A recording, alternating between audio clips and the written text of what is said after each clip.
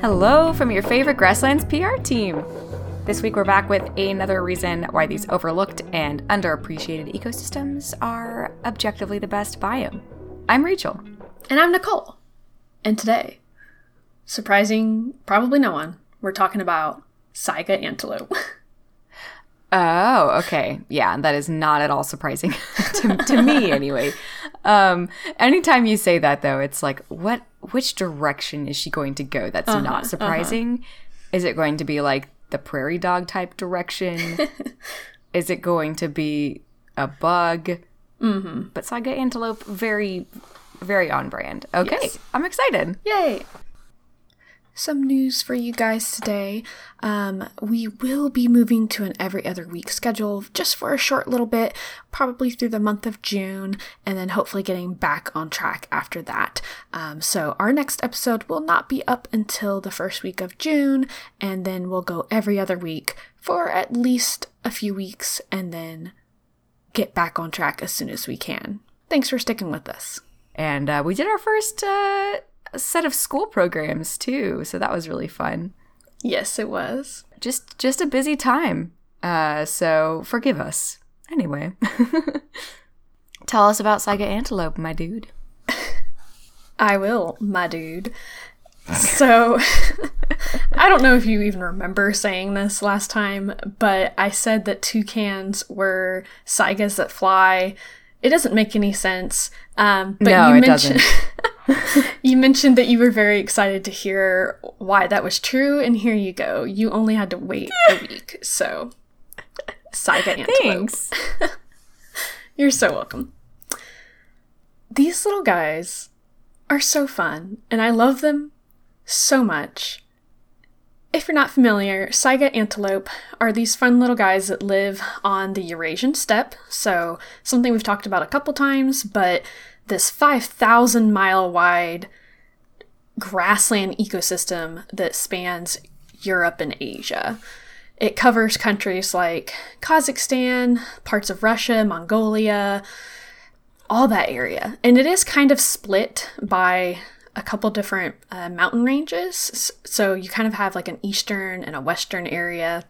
But Saiga primarily are going to be living in 5 different populations. So there's 3 populations in Kazakhstan, 1 in Russia, and 1 in Mongolia. Which is why those 3 countries stood out to me because, yeah, those are my 3 favorite countries because they have Saiga. Your 3 favorite countries, like, period? No, in the steppe. Okay. I can't pick a favorite country, period. That is very difficult. Yeah, can I describe Saiga antelopes for our listeners who don't know what we're talking about? Okay, yeah, prepare yourself. They are a goat-sized Star Wars creature that has like a trunk that only goes to like their lower lip unless they are snorting and making noises, in which case it's like and it gets big. It's true. You missed the hand gestures that went around with that sound I made. So just imagine something happening there. Okay. They have eyes that are way too big. They're so cute. And they have horns. The males. And okay, the males have horns. Like we're talking gazelle/antelope type horns, not like bison horns. Mm. Okay. And I don't think there's anything else you need to know about them. That's it. They just literally look like they were created by Jim Henson for the set of a movie. Yes, it's true. But yeah, they're like, in the summer, they're like a light brown color. They got that big O nose. And it really is like a primitive trunk. Even though it doesn't like hang off their face like we think of like an elephant trunk doing. It is a very unique nose for sure. People love to make fun of it. I think it's beautiful. It is something. Can I ask why you called it primitive? What makes it a primitive trunk? So Saiga have been around since the Ice Age, but that's just kind of how I've seen it described. So it's not a full-blown trunk. They can't use it to like grasp things. It's not really prehensile like we think of trunks being. So I think that's kind of what sets it apart. Okay. Thanks. But I could be wrong. Who knows? But like Rachel said, they're only like tiny goat size. They're about 24 inches tall, 0.6 meters, and they got these little stilt legs, and they seem so very fragile, but they're actually amazing survivors. And I want to talk first about some of those adaptations that they have. So one is that crazy nose. Let's just get it out of the way now. That nose is actually a great adaptation for the cold climate that they live in. It's not unusual for the steppe region that they live in to reach temperatures as low as negative 30 degrees Fahrenheit. So very, very, very cold. And that nose will actually help them warm incoming air as they breathe. If you've ever gone for like a run or a jog, or like, if you're like me, a walk sometimes in the winter, as you're breathing in that cold air, it kind of like almost burns your lung. And it will lower your body temperature if you stay out long enough. And that's true for the saiga too. But they have that giant nose to help warm up that air as it's coming in. It's also adding a lot of moisture to the air, so that is also very helpful. And then in the summer, these guys move around a lot, and they can move in quite large herds. So as they are moving around, they're kicking up a lot of dirt, and that nose will help filter out any dirt and debris and things like that that they normally would be otherwise breathing in, which is obviously not great. Yeah.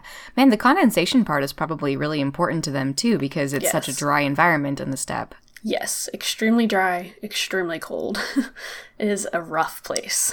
Yeah, and if you're like breathing out and you got the little fog clouds of water droplets forming inside of your nose, multi-purpose. Yes.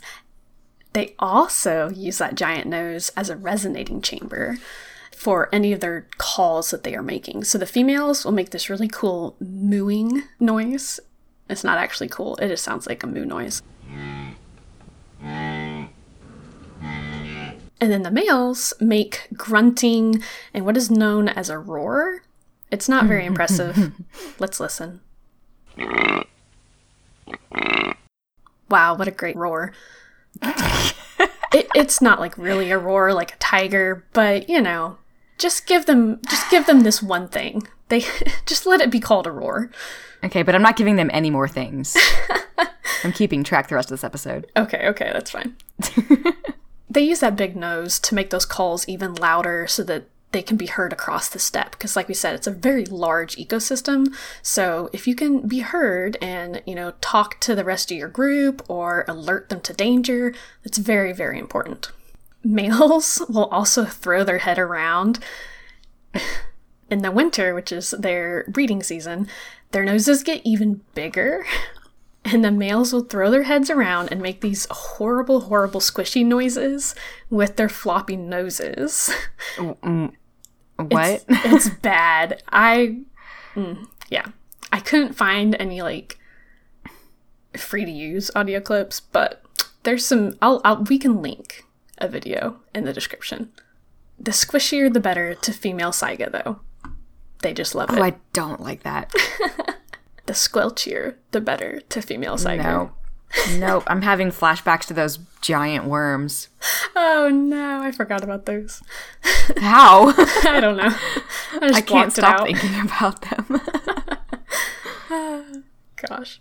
But yeah, so they got that nose. They also have a miraculous winter coat that they grow out in the winter. It's kind of whitish to help them blend in with snow, but it's also very, very thick. One thing that I found out researching them for like the fourth time now, the males actually have a little bit of a mane around their necks, and that keeps them a little bit safer for the fights that they do in the winter over females. Oh, wow. Yeah, like the hair is a little bit thicker around their necks. Super cool. Again, not like a lion's mane, but it's still cool, okay? I agree with you, and I won't give it to you. Wow. I said this earlier, but I kind of want to just touch on this again. These guys are Ice Age relics. They have always inhabited steppe environments. They are extremely adapted to this environment, and they once roamed what is known as the Mammoth Steppe. What is that? Yeah, such a cool name. It's also known as Beringia. And essentially it was when North America and Eurasia were connected by the Bering Land Bridge, there was a mammoth steppe that stretched all the way across, kind of like the northern hemisphere, basically. Like, just all of that was one giant steppe, known as the Mammoth Steppe. There were mammoths on it, but there were also things like steppe bison and giant short-faced bears, American lions, and the very first humans arriving into North America. So, very cool time. Yeah. Such a cool time period. And saiga were, one of the only animals to then survive and adapt to a more, specialized kind of role in a smaller area. So I just think that's so cool. Incredible. I am so happy to have learned this morning. Oh, I will say that even though they survived the Ice Age, they're not actually very good at dealing with ice or snow. Oh, okay. They're very small, and they've actually found that current day saiga are about, I think, 10% smaller than Ice Age saiga, so they've gotten shorter. Aww. And like I said, they're only about 24 inches tall, and I found a couple sources that mentioned snow that's over 30 centimeters, which is about 11 inches, is kind of something that they cannot deal with. But that's like half their height, so I feel like that's pretty good. Yeah, I feel like that's reasonable. Like, I would have trouble in snow that was half my height. Like, yeah, it's fine. I mean, yes. they're doing their best, okay? But it's not good enough. I mean, it is, because they are amazing survivors. Okay. I'm going to table the thought I just had. Oh.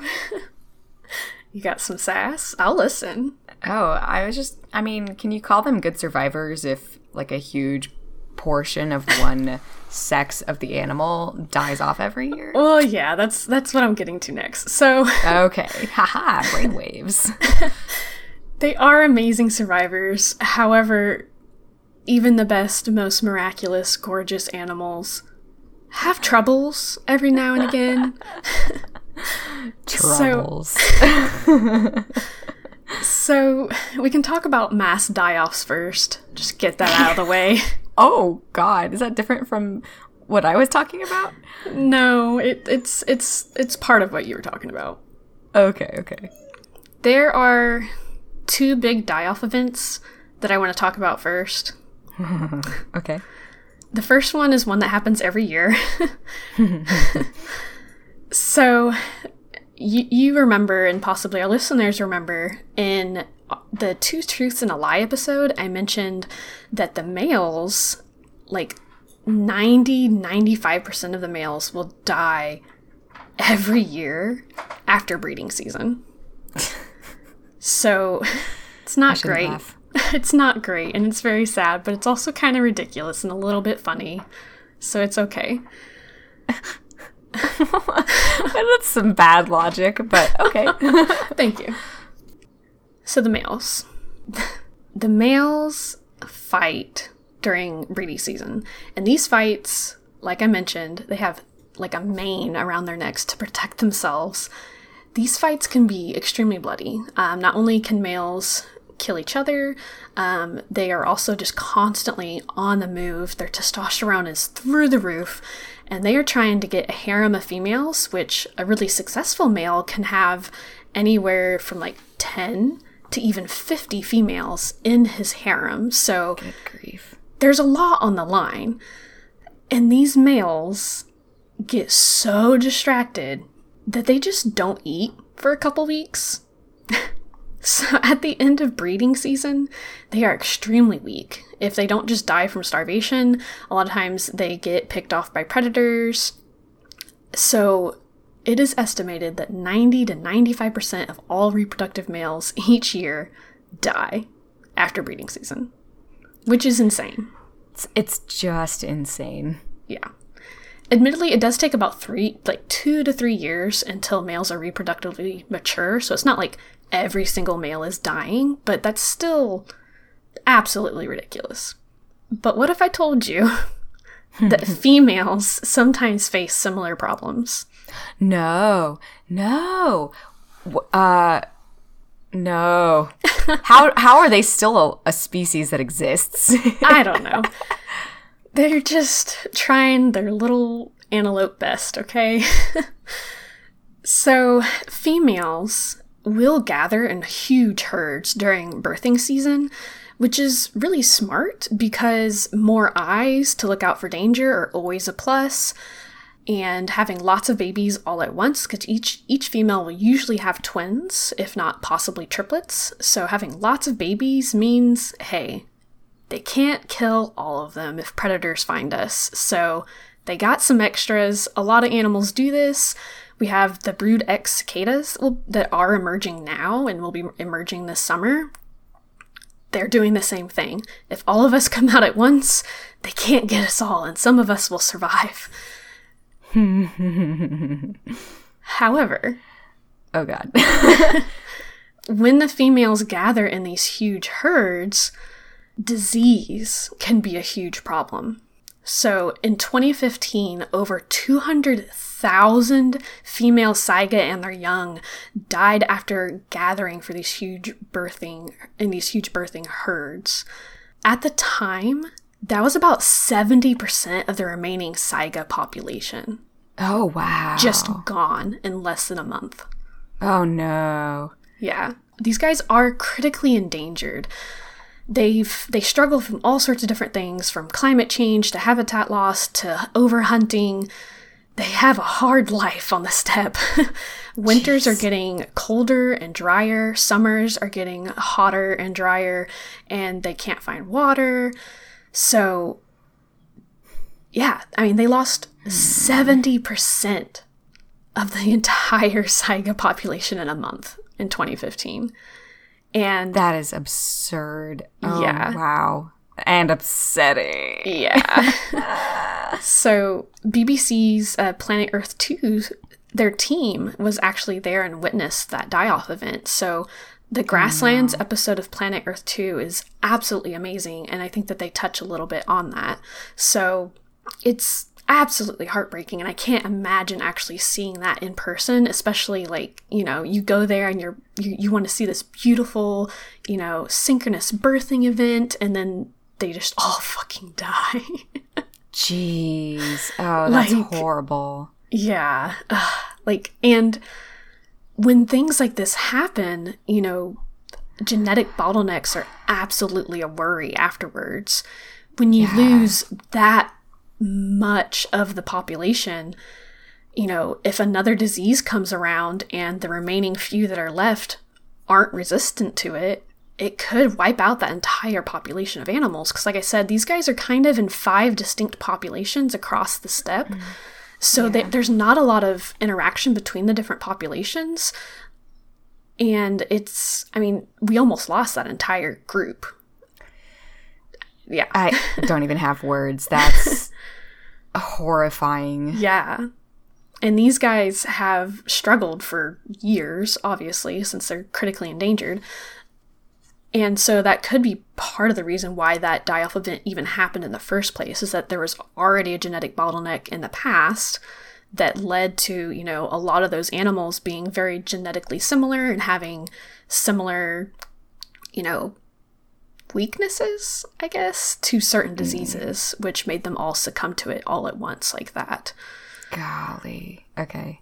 Yeah. And it's not like you can tell saiga, okay, this year, let's play it safe. Let's not gather in huge herds to give birth. That's just a natural part of their, life history that they're going to keep doing. So it's kind of scary. Yeah, absolutely terrifying. Oh, man. Yeah. But let's back up in the timeline of the saiga. Yes. Okay. Yeah. Do you have something to add? Please. No, I'm just really apprehensive now about now that I know that it's so much worse than I thought for these guys. Oh, okay. They've had a rough time, let me tell you. So another huge fall of the saiga in the past happened in the late 1990s, early 2000s. And it coincided very strongly with the fall of Soviet Russia. Which, fascinating. Yeah, it's very interesting. And I'm not saying that, the Soviet Union didn't do terrible things and that thousands of people died because of, basically incompetence of their government. But the Soviet Union had very strict border policies. They had very strict, guidelines on how the environment should be kept and protected. And that was very good for at least the saiga and a lot of the other wildlife living there. So after the Soviet Union fell, saiga numbers also fell by nearly 95% within just a couple decades. That is so significant. Yeah. Wow. How did the way that they handled wildlife and natural environments change significantly enough to have that kind of an impact on these guys? So I tried to dive into it a little bit more, and it was kind of hard to research. One big thing that I saw was that, primarily it was just those closed borders. So they weren't allowing people in or out. And so the saiga had this huge piece of land that they could roam on. There were also things like collective farming where, it didn't unfortunately work out for people a lot. Like, it was supposed to be this, saving grace that kept people from dying from famine, but it ended up not working at all. And literally thousands of people died just from this failed collective farming kind of experiment, I guess. But those farms were not necessarily creating habitat for saiga, but you had to keep the land healthy in order to have those farms to an extent, and it seemed like that kind of had something to do with it, but I am not any kind of an expert on Soviet Russia or the land there at all, so please, I encourage you to do your own research, but it was kind of hard to see how those two things coincided, but it very much did. As soon as the Soviet Union fell, saiga numbers fell dramatically.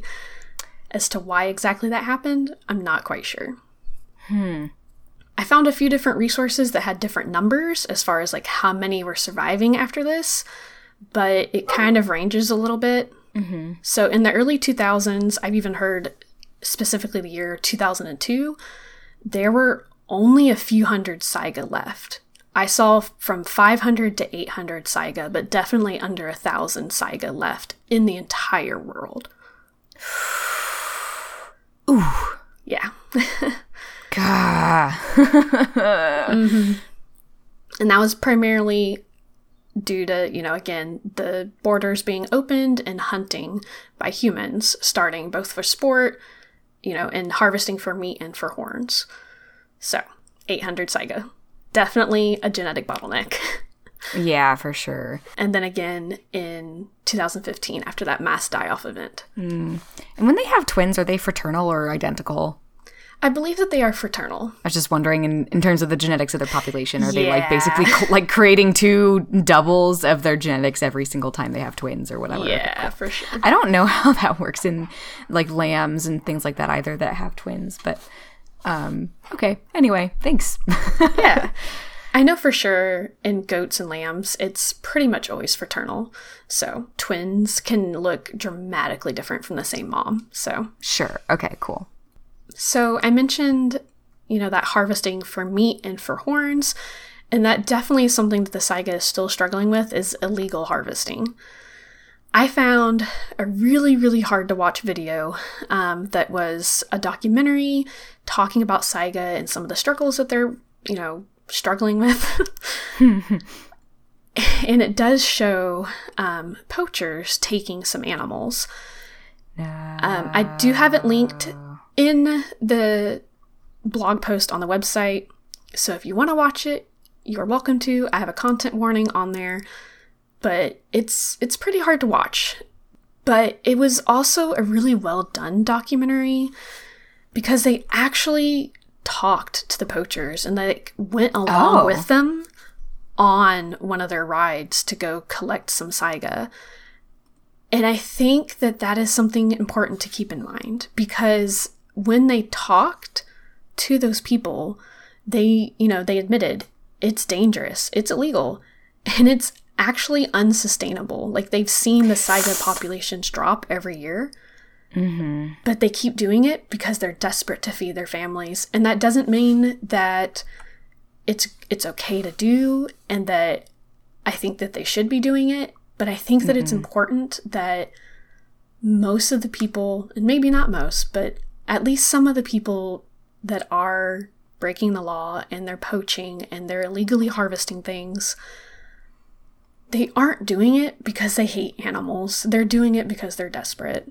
Yeah. And that's not something that is talked about very often. And there's ways to address those things that would benefit the people and the wildlife. But until it's, thank you for bringing up the human dimension and reminding us to have compassion for the needs of people. Yes. Because they shouldn't be doing this, but they also shouldn't have to do this to survive. Yes. Yeah. And there's been a lot of really successful conservation programs, like especially in Africa, where when you give these people other options like ecotourism or, people that are killing elephants, when they protect their farms, you give them a beehive to scare the elephants off instead. Like, if you give them other options and empower them, then a lot of times, they stop doing it. And we also don't want to go into like the white savior complex, like I need to save all these people, but it's it's a complicated conservation conversation. And it's so easy to just point fingers and say, the saiga horns being poached or the elephant ivory being poached for, traditional medicine is, evil and horrible. But it's also really hard to understand what a huge cultural significance those items are. And I mean, I'm an outsider. I don't know. I don't know the entire story. And there's plenty of things that Americans do that don't make any sense too. We have weird magic cure-alls that have no scientific basing that people use all the time. And those can be really problematic too. So I have a hot take for you. Are you ready? Sure. So some of those magic cure-alls, things like healing crystals or essential oils, or like even things like fish oil. A lot of times fish oil is used for literally everything, both in human and in pets, but the things that it is said to help you with have literally no scientific basis. For fish oil? Like fish oil? Fish oil, yeah. Fish oil can be helpful. So like I've seen fish oil being prescribed to like pets as like a joint supplement, but there's no scientific basis saying that it actually helps joints. It can help like skin and fur quality in pets, but it does not help joints. And when we're talking about things like essential oils and incense and things like that, a lot of those are straight up hurtful and cause cancer and seizures and all sorts of really horrible things. And then we could say, oh, well, people can do what they want to their bodies. At least they're not hurting the environment. But they are. Yeah. Oh, that's such a good point, Nicole. Yes. Oh, wow. Okay. Yeah. Thank you. So I looked into sandalwood in particular. Sandalwood is a super popular incense and essential oil. I have sandalwood incense. Yeah. I'm sure that very few people realize that it is actually harvested from real trees that are extremely endangered and overexploited. I had no freaking idea. Wait, seriously? Yes. They're not like farmed or anything? Nope.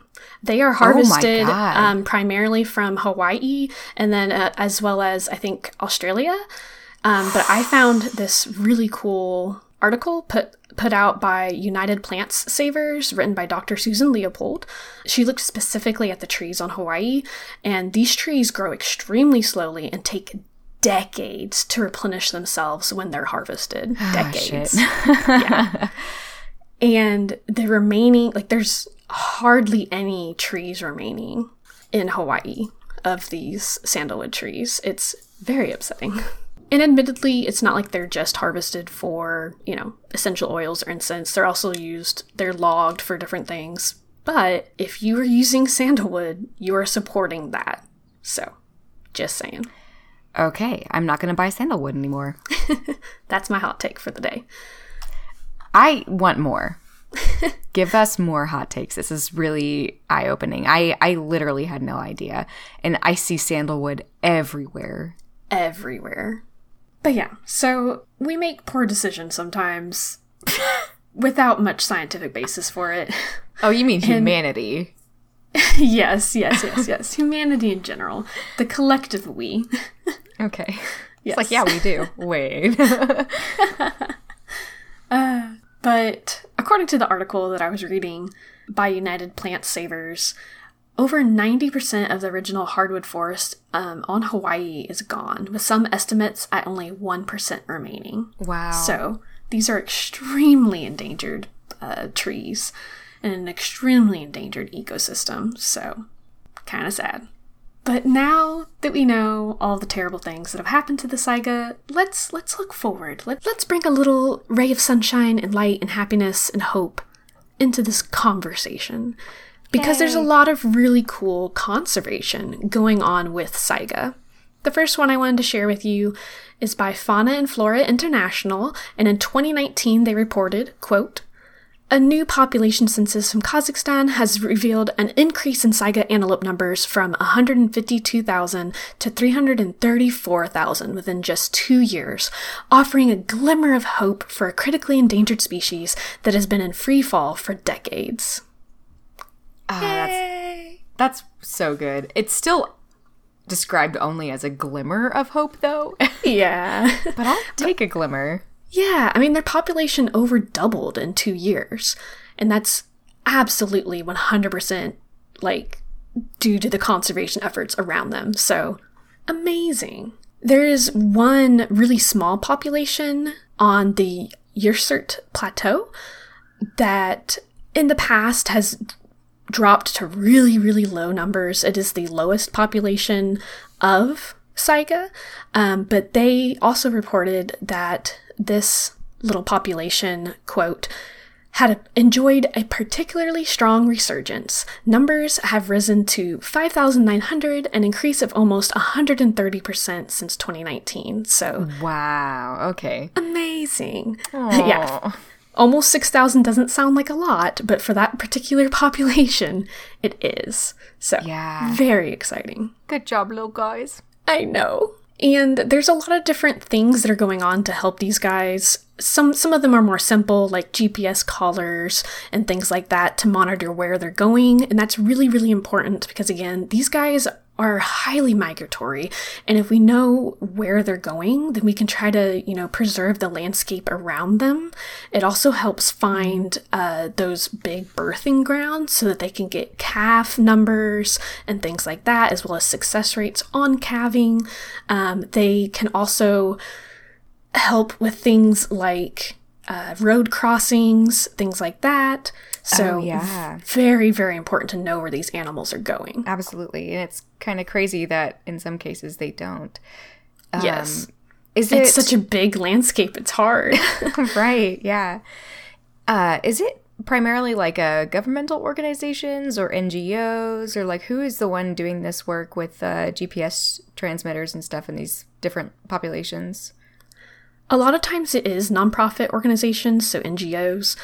But I have seen definitely, especially Mongolia has some pretty strong conservation work that is government run, but a lot of it is NGOs. Yeah. Okay. It's cool that I love Mongolia. Oh my God.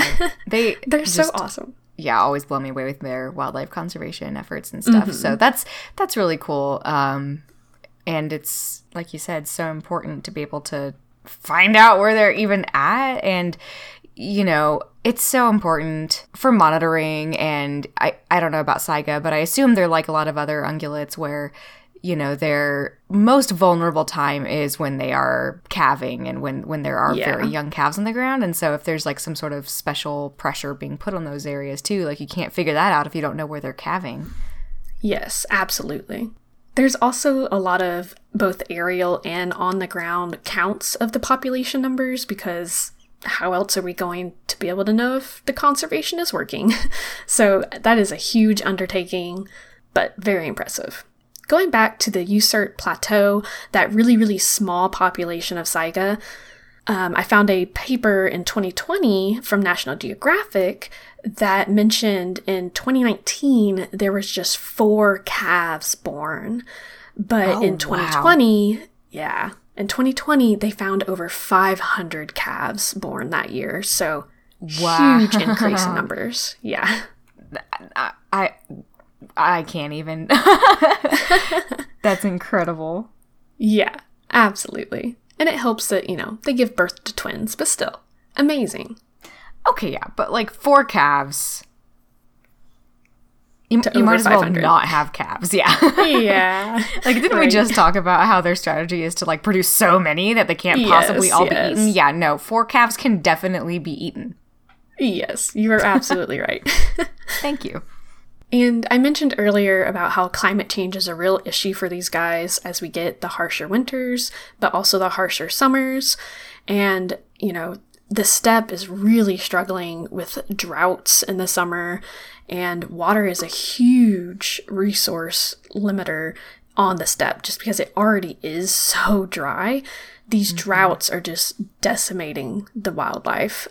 But the World Wildlife Fund is working with local governments and populations to help create artificial watering holes for saiga and other animals. Sorry, what? Okay, that's cool. Yeah. A lot of the watering holes are actually based around old wells that are leftover relics from the collective farming age when the Soviet Union was still together. So, kind of cool. That is so cool. Do they can't drink salt water, right? I do not think so. Okay. I know some animals on the steppe are able to drink some brackish water or live in brackish water, depending on the species, and that can help them too. But yeah, oof. Yeah, for sure. Another really cool organization doing some really awesome work is the Saiga Conservation Alliance. So they are a great resource on learning more about saiga and the conservation efforts going on around them. Their website is really, really good. It's saiga-conservation.org. We'll have a link in the show notes, obviously. And they even put together a Saiga Day. Oh. What is a Saiga Day? It's not a national holiday. Like, they want it to get to that point, but it's a day all about learning about the saiga and raising awareness of its struggles and its triumphs. So it's not just, the sad stuff, but we have to have the happy stuff in there too. And I just love it. And in the past, it's been celebrated in early May. So this episode is actually super timely. And I'm just going to say that I did it for Saiga Day, even though I can't actually find a specific date on any website. So it's hard. Oh, man. Okay. Yeah, it is hard, but it's fine. Thank you for that. I have one last little thing, unless you have something to add about Saiga Day. No. Yeah, you confused me when you said they were trying to make it a national holiday. Like, what nation? Well, it's celebrated, I believe, in Kazakhstan and I think maybe Mongolia as well currently, but it's more just individual schools or organizations celebrating it versus like a city or a country or, anything like that. Okay, I feel like it should just be an international holiday, a global celebration of saiga. Why not? I mean, I think it should be, absolutely. All right, let's do it. Okay, let's do it. If we can figure out what day it is. That's rough. Okay, anyway, do continue. Thank you. I just had kind of one last little thing. So, the IUCN Red List has saiga populations at about 120,000 individuals. And again, that doesn't sound like a lot, but that's up from 500 or 800 in 2002. So, just in 18 years, we got their population that high. And great strides have been made in saiga conservation and awareness. And I truly believe that if they have the room to roam, they very well might make the comeback that they deserve. And I love them so much, and I truly hope that you do too now, dear listener and dear Rachel. That's it, that's saiga. I love them. Thank you so much, Nicole. That was an absolute delight. And Saiga antelope are a delight too. I don't know why I hesitated. Yeah, it's kind of rude, honestly. No, it wasn't because they aren't incredible. It's because I imagined looking into their eyes and I became absolutely captivated by the doll-eyed stare of the Saiga antelope for a moment. I had a spiritual experience just now with Saiga antelopes in my brain. That's all. Okay, anyway. That's beautiful. Sure. Just like the Saiga's eyelashes. They're so good. Beautiful. Well, thanks everybody for listening to The Best Biome. As always, if you enjoyed this episode, share it with a friend and consider leaving us a review on Podchaser or Apple Podcasts. It really helps us out a lot.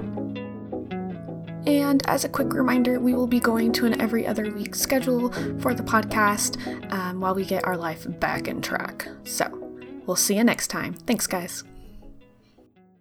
I'm going to wait for my animals to stop screaming outside the door. I might just have to let in the cat. Murphy! Come on, Murphy. You can come in, but you can't scream. Go sleep.